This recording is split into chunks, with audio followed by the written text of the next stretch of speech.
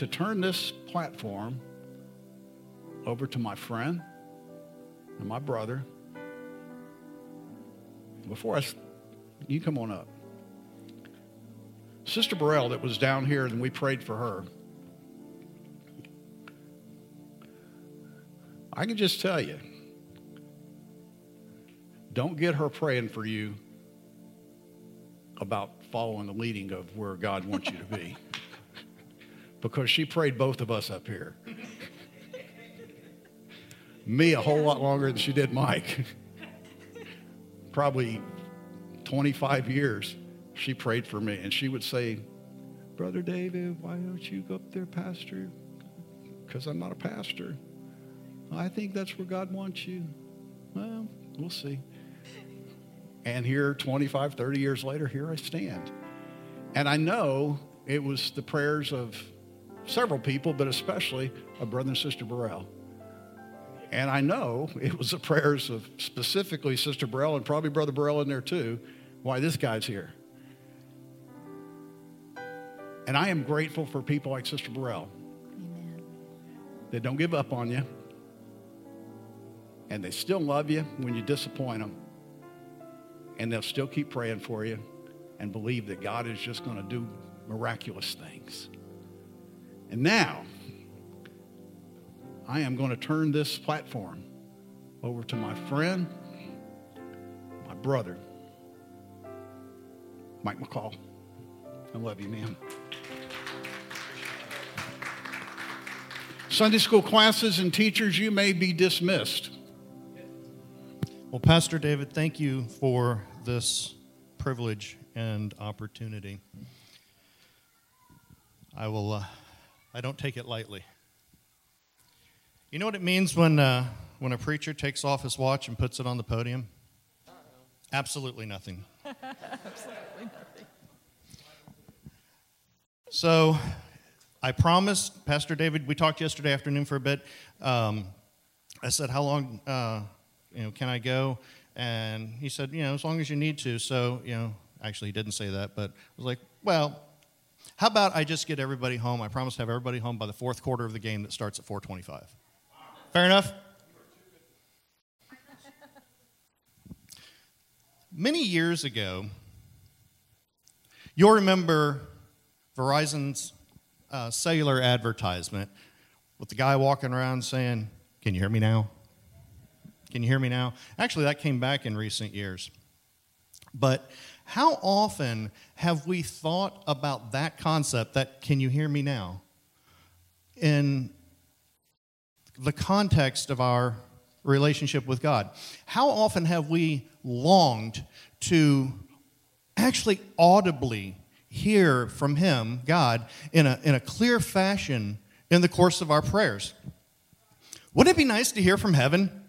A thunder strike followed by a resounding yes or no, or not quite, or not yet, or wait, or even a seriously? How often have we even wondered if our prayers are being heard, if they're even getting beyond our water-stained ceilings? Sometimes God's silence is for a reason.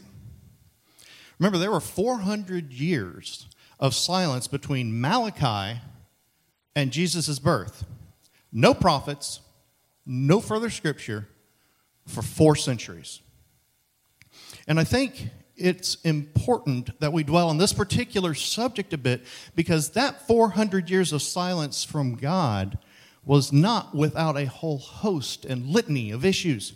To be candid, the why of this silence is rarely considered. So track with me as I walk you through what was going on at the time. That 400 years of silence refers to a time between the Old Testament and New Testament during which God did not speak to the Jewish people. 400 years of silence. It began with a warning that closed the Old Testament in Malachi 4, verses 5 and 6. And the warning said, "Behold, I am going to send you Elijah the prophet before the coming of the great and terrible day of the Lord. And he will restore the hearts of fathers to their children's, and the hearts of children." Did I say children's? It was just children. Children's already plural. "And the hearts of children to their fathers, so that I will not come and smite the land with a curse.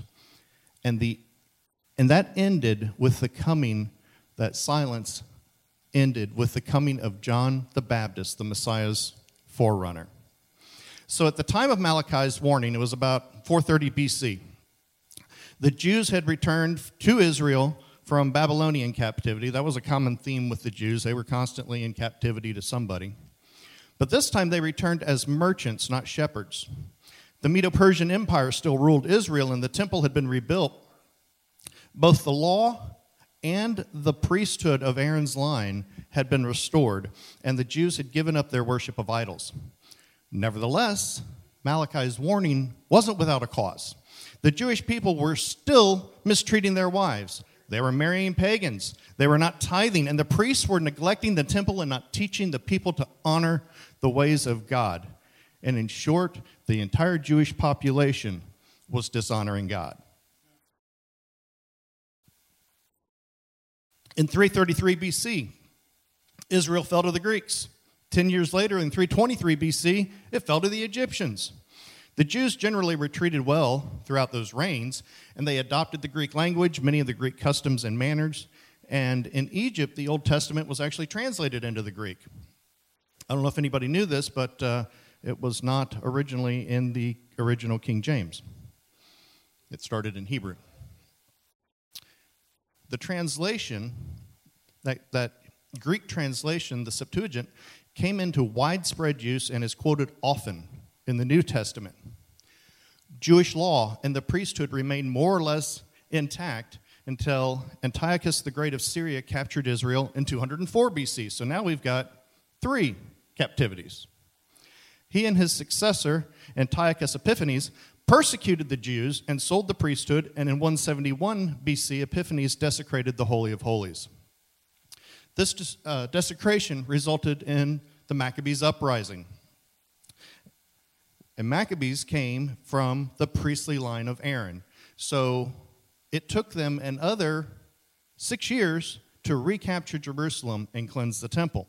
But the fighting continued between the Jews and the Syrians until the Romans came in and took control in 63 BC, at which time Pompey walked into the Holy of Holies, once again shocking and embittering the Jews. So in 47 BC, Caesar installed Antipater, the descendant of Esau, as a procurator of Judea, and Antipater subsequently appointed his 2 sons as kings over Galilee and Judea. So as the New Testament opens, and just stick with me here, as the New Testament opens, Antipater's son, Herod the Great, the descendant of Esau, was king, and the priesthood was politically motivated and not from the line of Aaron, as it should have been. Politics also resulted in the development of 2 major factions. Go figure, a church split. The Sadducees and the Pharisees. The Sadducees favored the liberal attitudes and practices of the Greeks, which is, I suppose, is why they were sad, you see. Dun-dun, psh.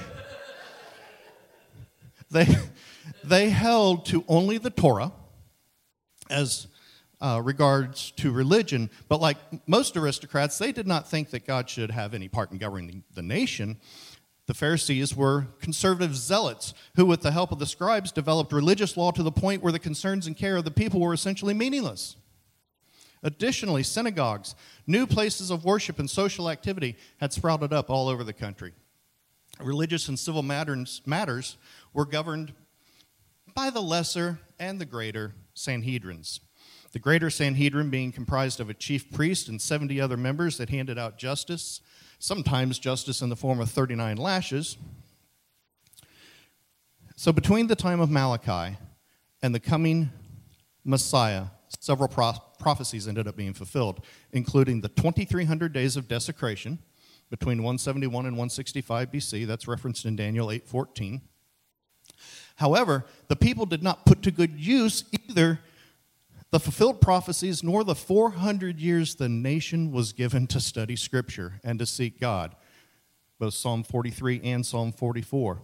And it didn't prepare for the coming Messiah. In fact, those years blinded and deafened the nation to the point where most Jews could not even consider the concept of a Messiah.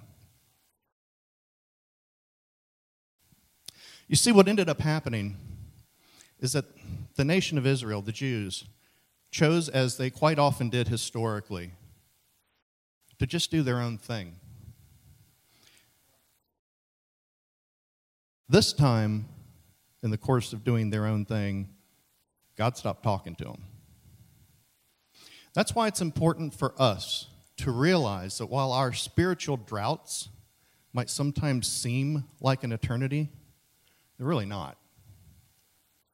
They're certainly not 400 years long, but it's also a lot more personal for us. Recall also that with Jesus' death, burial, and resurrection, we became no longer dependent on a priest to atone for our sins. He being Jesus, became our mediator. For each one of us, God was now able to see us through the blood-tinted lenses of Christ's death. We can confess our sins and have them forgiven in real time. Not a national religious holiday where a priest would sacrifice a lamb on our collective behalf, and hence why upon Jesus' death on the cross, the Bible says the temple veil was rent or torn in two from top to bottom. Because it was behind that veil that the sacrifice used to take place. Now understand something real quick about that veil. We're not talking about a shower curtain. Okay? We're talking about a thick, heavy, 30 feet tall piece of fabric, some 6 or 8 inches thick, and it was supernaturally torn apart because no longer did we require a mediator in the form of a priest. The sin debt, past, present, future, was paid in full that day.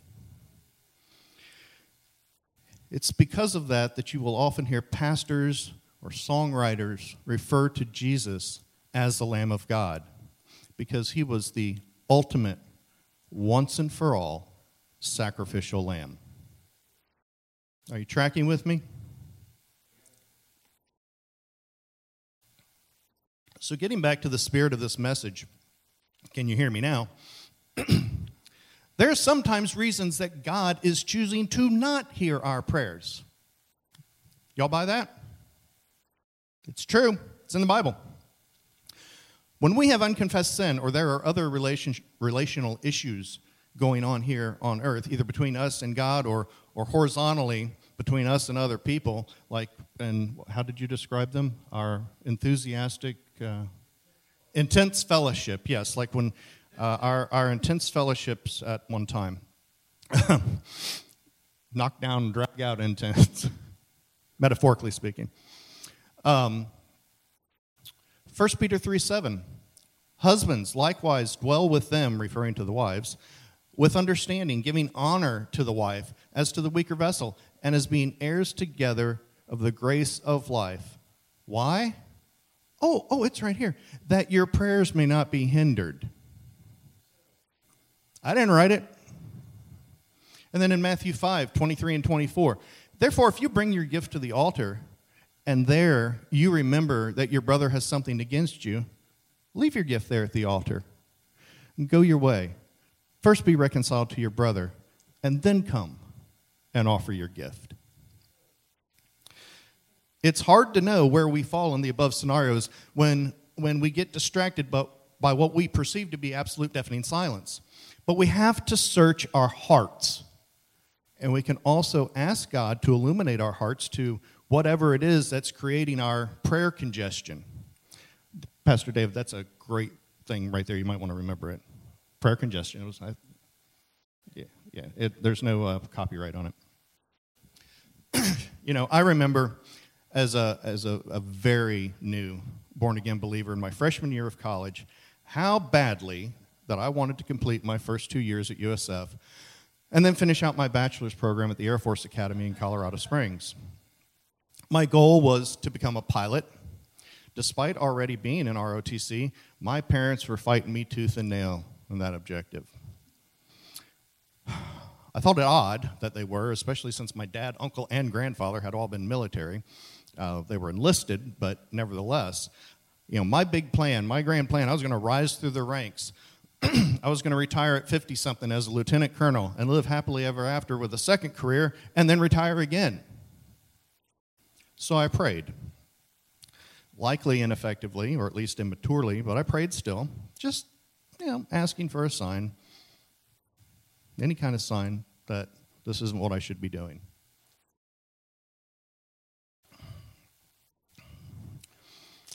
If I'd only known Brother Burrell then, he'd have just picked up his little red prayer phone that connects to the table, the marble and gold table between God and Jesus.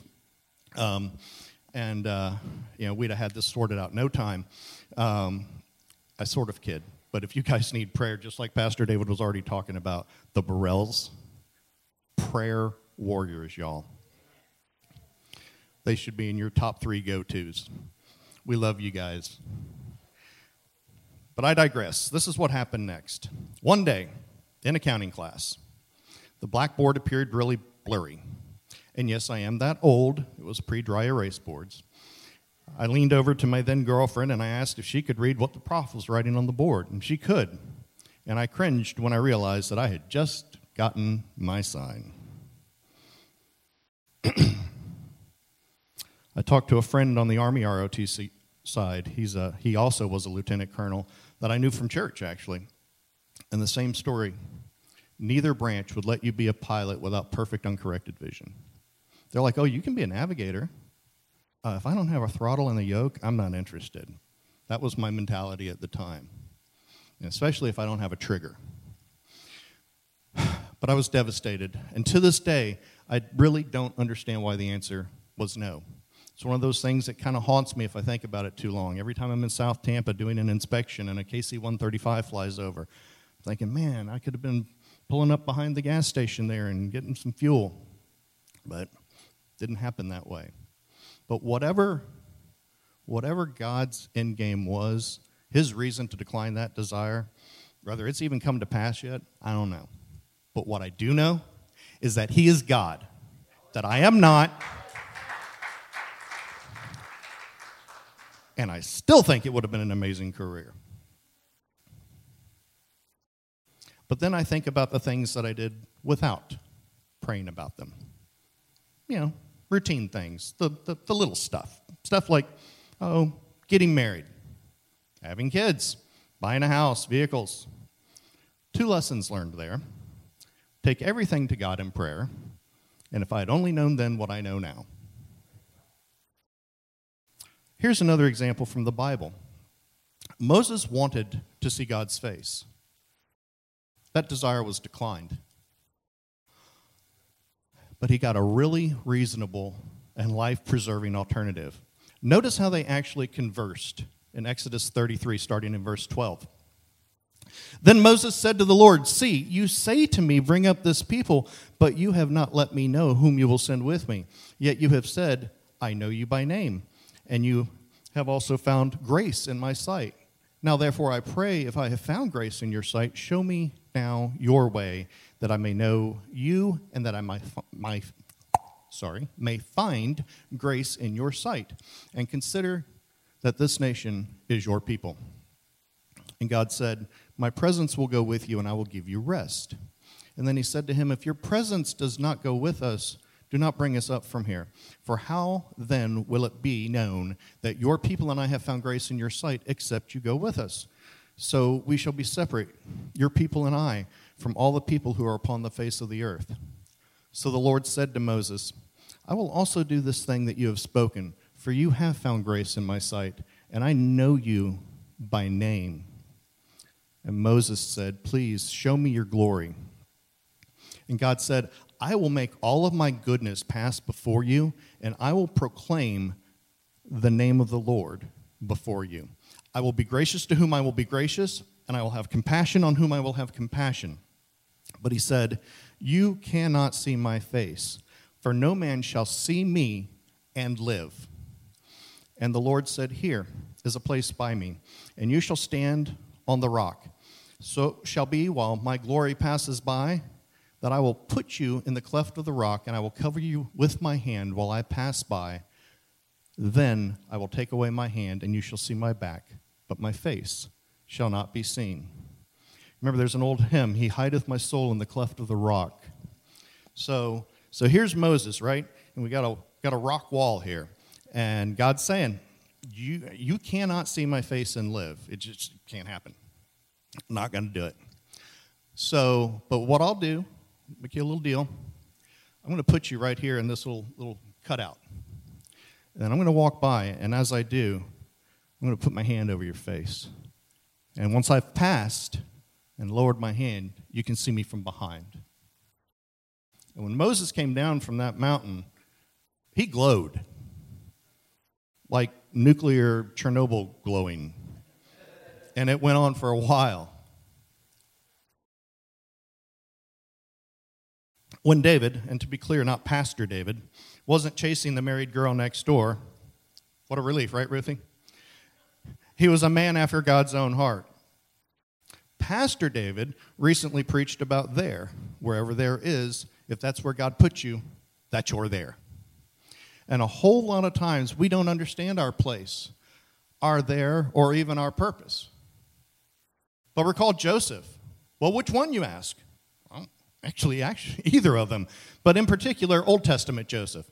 Sold by his brothers into slavery, then advancement, then a false accusation of sexual misconduct, thrown into prison, then remembered, then mega advancement, all to fulfill a singular purpose. What was that purpose? To preserve the lineage of the coming Christ. But let's not overlook New Testament Joseph, also known as Jesus' bonus dad, as it were. His young fiancée ends up pregnant, and being a man of integrity, he chose not to shame her. I mean, let's face it, until Mary, and even after Mary, there was really only one way for a girl to get pregnant. And I'm not going into the details. Google it. Mary was mortified about what Joseph would think. What else could he have thought? Nevertheless, he was going to cancel the wedding. Call the print shop, call the baker, caterer, reception venue, DJ, call the rabbi, and Dead Sea Cruise Lines, keep the deposit, cancel the orders. I need new carpenter tools anyway, he thought.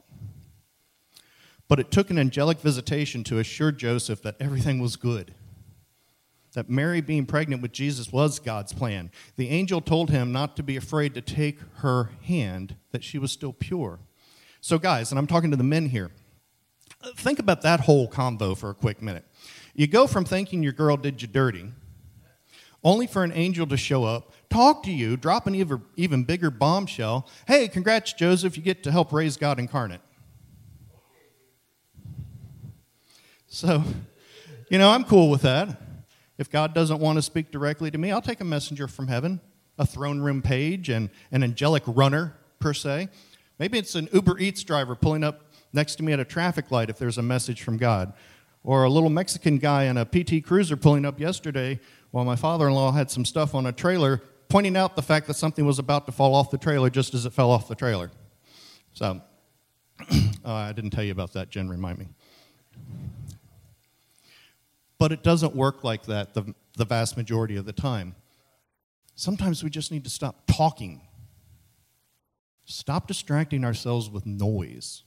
TV, radio, social media, Angry Birds, idle chatter, the so-called news, and just sit in meditative quiet with God's word, awaiting an answer that's already clearly spelled out in Scripture.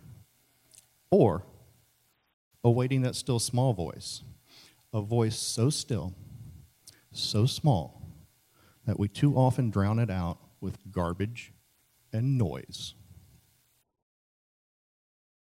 Y'all still tracking? Consider this about God's word. A lot of times the answers are already there in black and white, or sometimes red letters if your Bible has those. There's some pretty obvious ones, but I'm broke. Wonder if I ought to knock over a couple of liquor stores on the way home. No, that's covered.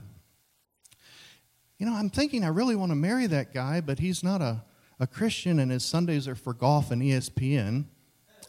No, that's already covered too, not to be unequally yoked. Oh, I know. My ex made me really angry with what she did. Can I take her out, as an off this planet under the guise of righteous indignation? Seriously, no. That's definitely covered already, too. No buts. Thou shalt not wasn't stuttered. Pastor David outlined a lot of theirs in the sermon I mentioned. I saw a comment on the live feed that it's often difficult to know if we are in our there. And yeah, I agree, 1,000%. But that's where the Holy Spirit plays a crucial role in our walk with Christ. You should feel that check in your spirit if or when something is off. Well, what does that feel like? Well, I can't speak for any of you. What I can tell you is it's this gnawing, nagging sense of being unsettled. Usually I already know the cause. Sometimes I have to search myself or pray that God will open my eyes to it. And I'll add this from personal experience.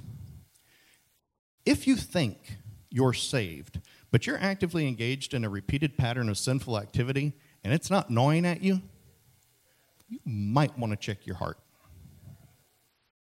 Was it real or just a feeling sometime in the past? If you know that you've got something going on in your life that you wouldn't want to stand up here and blurt out to the congregation, and yet it isn't plaguing your spirit, that's more than kind of a problem. Conversely, if it is plaguing your spirit, then you need to confess and repent of it to God. I assure you, there is nothing any of us have ever done that he cannot forgive apart from grieving the Holy Spirit, which is an entirely different sermon altogether that Pastor David can deal with. In truth, there's nothing you've done that someone else hasn't already done. Someone even in Scripture that God hasn't forgiven upon their confession and repentance. You don't need to tell the pastor. You don't need to tell the priest in the confessional booth. You don't need to go home and tell the Beatles and Mother Mary about it. Make it right with God. Accept his forgiveness.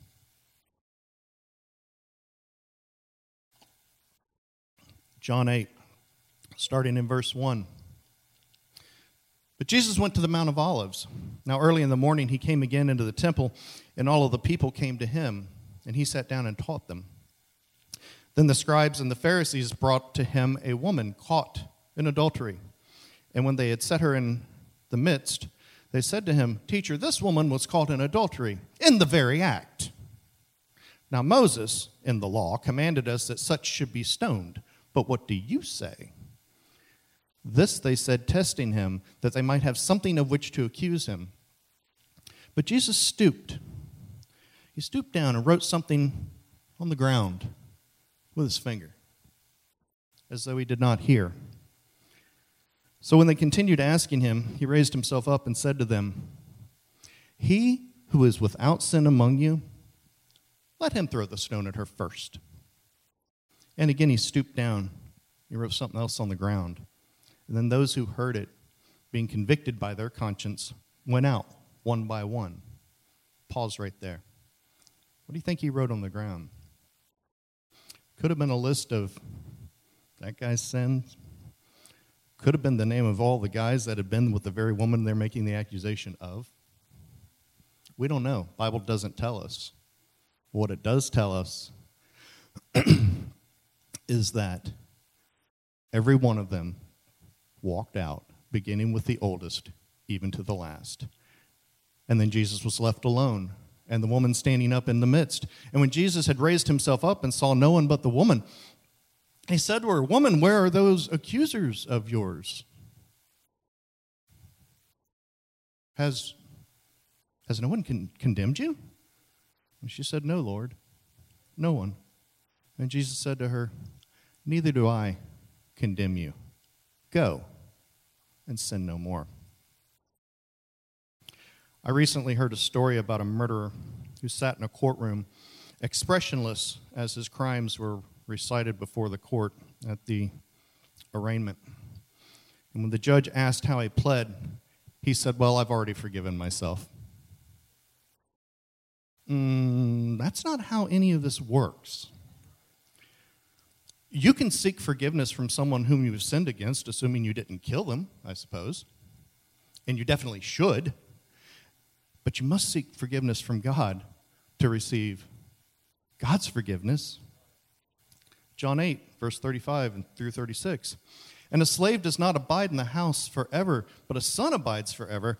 Therefore, if the Son makes you free, you shall be free indeed. But there's no forgiving yourself. There's only rest and solace in knowing that you have been forgiven by the person or persons you transgressed. And there's rejoicing knowing that God has forgiven you, assuming you've repented and confessed of that sin. There's only one place in Scripture where God is said to speak in a still, small voice. And it was to Elijah after his dramatic victory over the prophets of Baal. Told that, if you want to look at it later, it's 1 Kings 18, 20 through 40. Told that Jezebel, the wife of Ahab, king of Israel, was seeking to kill him, Elijah ran into the wilderness and collapsed in absolute exhaustion. God sent an angel with food and water to strengthen him, told him to rest, and then sent him on to Horeb. In a cave there, Elijah voices his complaint that all of God's prophets had been killed by Jezebel and he alone had survived. God instructed him to stand on a mountain in his presence. Then the Lord sent a mighty wind which broke the rocks in pieces. Then he sent an earthquake and a fire, but his voice was in none of them. And after all of that drama, the Lord spoke to Elijah in a still, small voice or gentle whisper. The point of God speaking in the still, small voice was to show Elijah that the work of God need not always be accompanied by dramatic revelation or manifestations. Divine silence does not necessarily mean divine inactivity. Zechariah 4:6 tells us that God's work is not by might nor by power, but by my Spirit, meaning that overt displays of power are not necessary for God to work. Why? Because he is God. He is not confined to a single manner of communicating with us, his people. Elsewhere in Scripture, he is said to communicate through a whirlwind. In Job 38, to announce his presence by an earthquake, Exodus 19, to speak in a voice that sounds like thunder, 1 Samuel 2, Job 37, Psalm 104, John 12. In Psalm 77:18, his voice is compared to both thunder and a whirlwind. And in Revelation 4, we're told that lightning and thunder proceed from the throne in heaven. Nor is God limited to natural phenomena when he speaks. All through Scripture, he speaks through his prophets over and over. The common thread in all of the prophets is the phrase, "Thus says the Lord." He speaks through the writers of Scripture. Most graciously, however, he speaks through his Son, the Lord Jesus. The writer to Hebrews opens his letter with this truth. Long ago, at many times and in many ways, God spoke to our fathers by the prophets. But in these last days, he has spoken to us by his Son, whom he appointed the heir of all things, through whom also he created the world. The difference between God speaking through thunder and the whirlwind and then the still small voice can also be considered as showing us the difference between the two dispensations of law and grace. The law is a voice of terrible words and was given amidst a tempest of wind, thunder, and lightning, attended by an earthquake. But the gospel is a gentle voice of love, grace, mercy, of peace, pardon, righteousness, and most importantly, the free gift of salvation through Christ. The law breaks the rocky hearts of men in pieces. It shakes their consciences, fills their minds with a sense of God's fiery wrath and the punishment they deserve. And then the gospel speaks gently to them of the peace and pardon that's available in Christ. There's a reason that we are to put on the full armor of God daily. I know Pastor David did an entire series on this twice, actually, that I recall, maybe 3 times, but it bears repeating. In Ephesians 6, starting in verse 10, finally, my brethren, be strong in the Lord and in the power of his might. Put on the whole armor of God, that you may be able to stand against the wiles of the devil. For we do not wrestle against flesh and blood, but against principalities, against powers, against rulers of the darkness of this age, against spiritual hosts of wickedness in the heavenly places. Therefore take up the, what? Whole or full armor of God, that you may be able to withstand in the evil day, and having done all, to stand. Now this next section, it's interesting. In the Greek, the verb use, the verb tense actually changes a little bit, and we'll talk about that. Stand therefore. Hear this, having girded your waist with truth, having put on the breastplate of righteousness, and having shod your feet with the preparation of the gospel of peace. Okay, so that verb tense, having girded, having put on, having shod.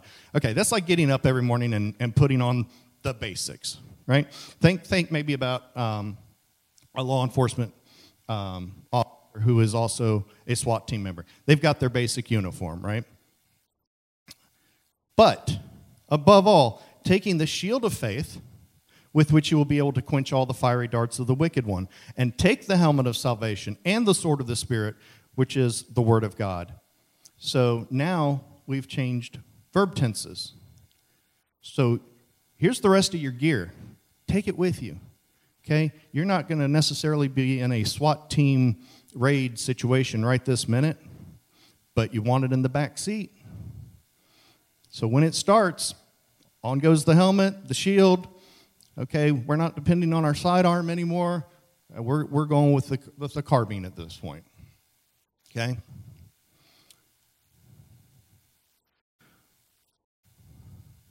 Praying always with all prayer and supplication in the Spirit, being watchful to this end with all perseverance and supplication for the saints. And for me, that utterance may be given to me, that I may open my mouth boldly to make known the mystery of the gospel, for which I am an ambassador in chains, that in I may speak boldly as I ought to speak. It is less important how God speaks to us than what we do with what he says. God speaks most clearly to us in this day through his word, the Bible. That's why Bible study is important. You actually get to, study the Bible. The more we learn it, the more ready we will be to recognize his voice when he speaks, even if metaphorically speaking, and the more likely we are to obey what we hear. So here's our big idea, our takeaway, if you will. The world is riddled with religions, but Christianity, true Christianity, not the nominal, what do I check in here? Well, I'm not something else kind of Christianity, okay? Is not about religion at all. It's about relationship. A real, true, one-on-one relationship that each one of us can have with God through his Son Jesus, whom he willingly gave so that we can have eternal life in Christ. There's no magic formula. There's no smoke and mirrors or hocus pocus, rabbit out of a hat tomfoolery. There are no required pilgrimages. So to answer the sermon title question, can you hear me now? The answer is yes. Emphatic, absolutely. It's simple. Whether you've never accepted this relationship with Christ as real and personal, or maybe you haven't given much thought about it for a really long time, this altar is open. It's often been said, Pastor David has said it, that altars alter people. There's no shame in admitting that you need a Savior. There's no shame in coming forward to quietly pray or to seek prayer. Or if you want to come forward to receive Jesus or renew your relationship with him, we'll have some folks up here. Rick, if you would, please. We'll have some folks up here to meet you, to pray with you. You won't be embarrassed in any way. You won't be taken to some secret room someplace. I've asked the worship team to play one of my favorite old hymns. Would you come?